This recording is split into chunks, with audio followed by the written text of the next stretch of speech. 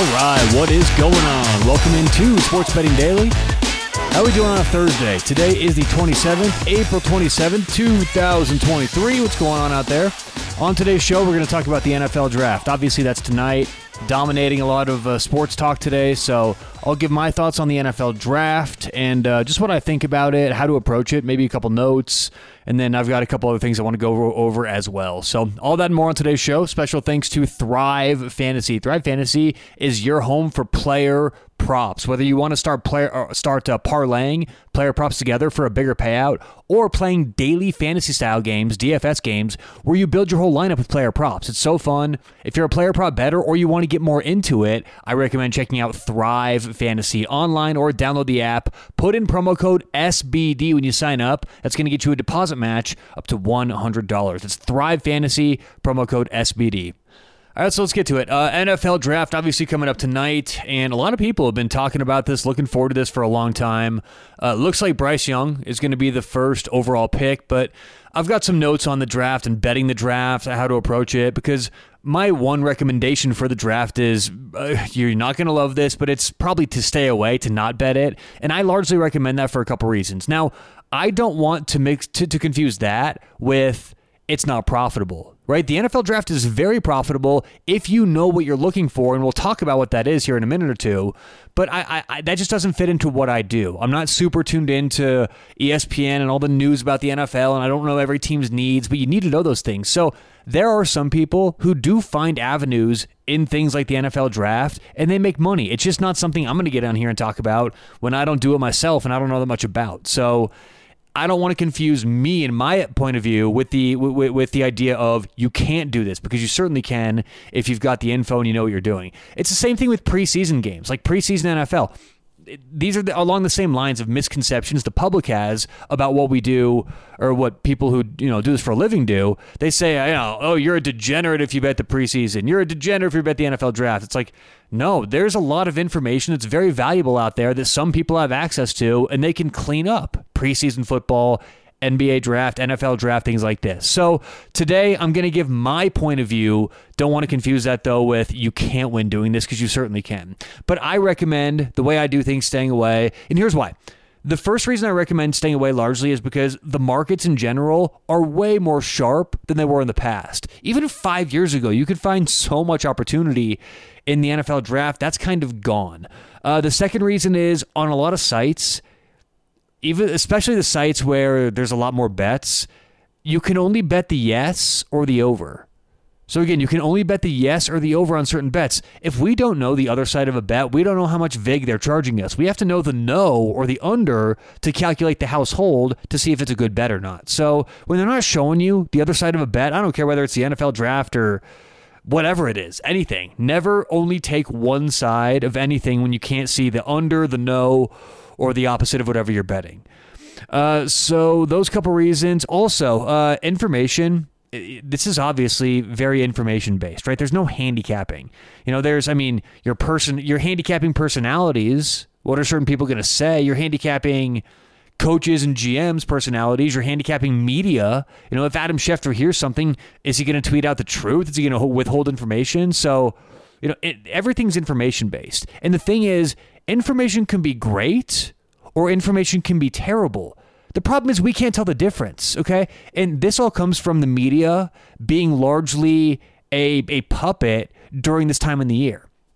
And you know what? ESPN and Fox Sports, they'll take it because they get some information. They can report on all this bullshit that's not even true.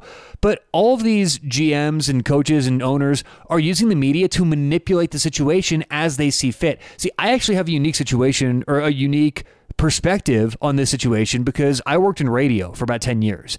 And we were the home of a couple different sports teams. And there would be coaches who would give us information, like if they were in studio before an interview, they would give us information, say, hey, don't put this out there, but, X, Y, and Z. And we would need to know this just to know about the team, calling games, just to be informed, and there would also be times where, a coach or an agent would be on, and he'd say, hey, when I leave, I don't want to talk about this when I'm on the interview, but just so you know, this player is asking for this much money. Can you believe that? We'll be like, no way. And say, hey, you didn't hear from me, but this is what's going on. Now, if we get on the radio and say, hey, guess what? The agent who just left spilled his beans or whatever, then he would never give us information anymore. But you build trust with these people by doing what they say, putting the information out there, right? Allowing them to sort of use you, and then not saying who it is. Hey, I have an anonymous source that said this and that, and then they'll give you more information in the future. So that's how a lot of these things work in the media, but the media is used a lot. So people would give us information in radio that simply wasn't true, and we would find out later it wasn't true just to manipulate the situation. We would also get a lot of good, true information that we couldn't even report on. So John Elway did this for the Denver Broncos. Like, everyone does this, right? I don't want to use specific examples, but everyone does this. And if you don't think that what you're hearing on ESPN is not manipulation, you're crazy. So this is what's going on. These coaches and GMs know everyone else is watching ESPN. Like the Houston Texans GM knows that the Minnesota Vikings GM and every team in their division and every other team in the league is watching to see what teams report on that the Houston Texans are going to do. They're not stupid. So are they going to tell Adam Schefter the exact truth? Probably not.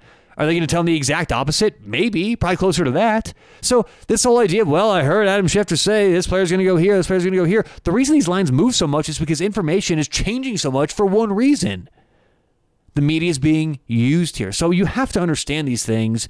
You can't just handicap based off what you get reported on straight up on the news.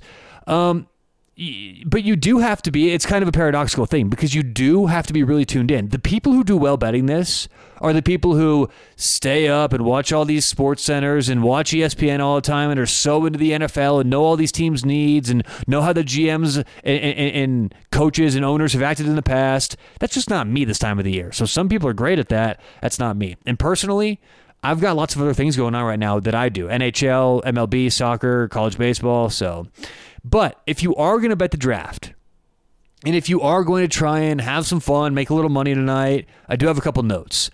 The first one is, the closer we get to the actual draft, the more accurate and more reliable the mock drafts tend to be.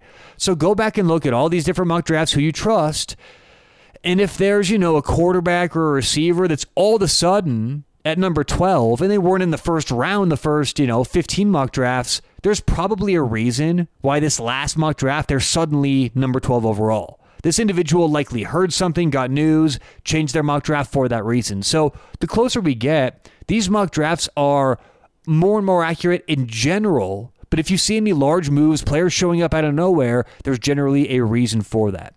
If someone hears something, they'll make their changes. Again, that's how info gets out. Everyone's using the media. Another thing you want to think about if you're going to have success betting the draft is big changes over the course of the last few weeks typically do mean something. If you see a bet that was 2 weeks ago minus 300 and is currently plus 250, there's likely a good reason why. It's not, especially today. 5 years ago, not so sure. But today, in 2023, there's not that much dumb money following dumb bets. So there's not just going to be all, that minus 300 moving to even money. People aren't just going to pile on. Some people will, but not enough to make this kind of a move. So if you see a drastic line change, there's generally going to be a reason why. Keep that in mind. And then also look for related markets. Related markets are in every sport we bet. This is something to remember.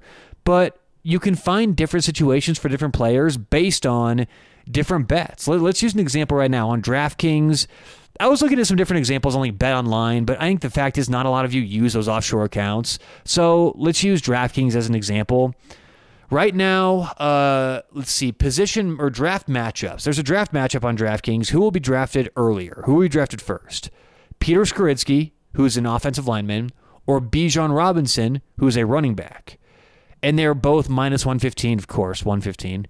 And so we can look at related markets to see if we can find other value on these players. So let's go to draft position.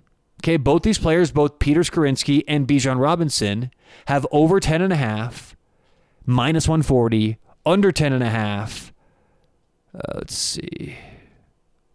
Under 10.5 is plus 110.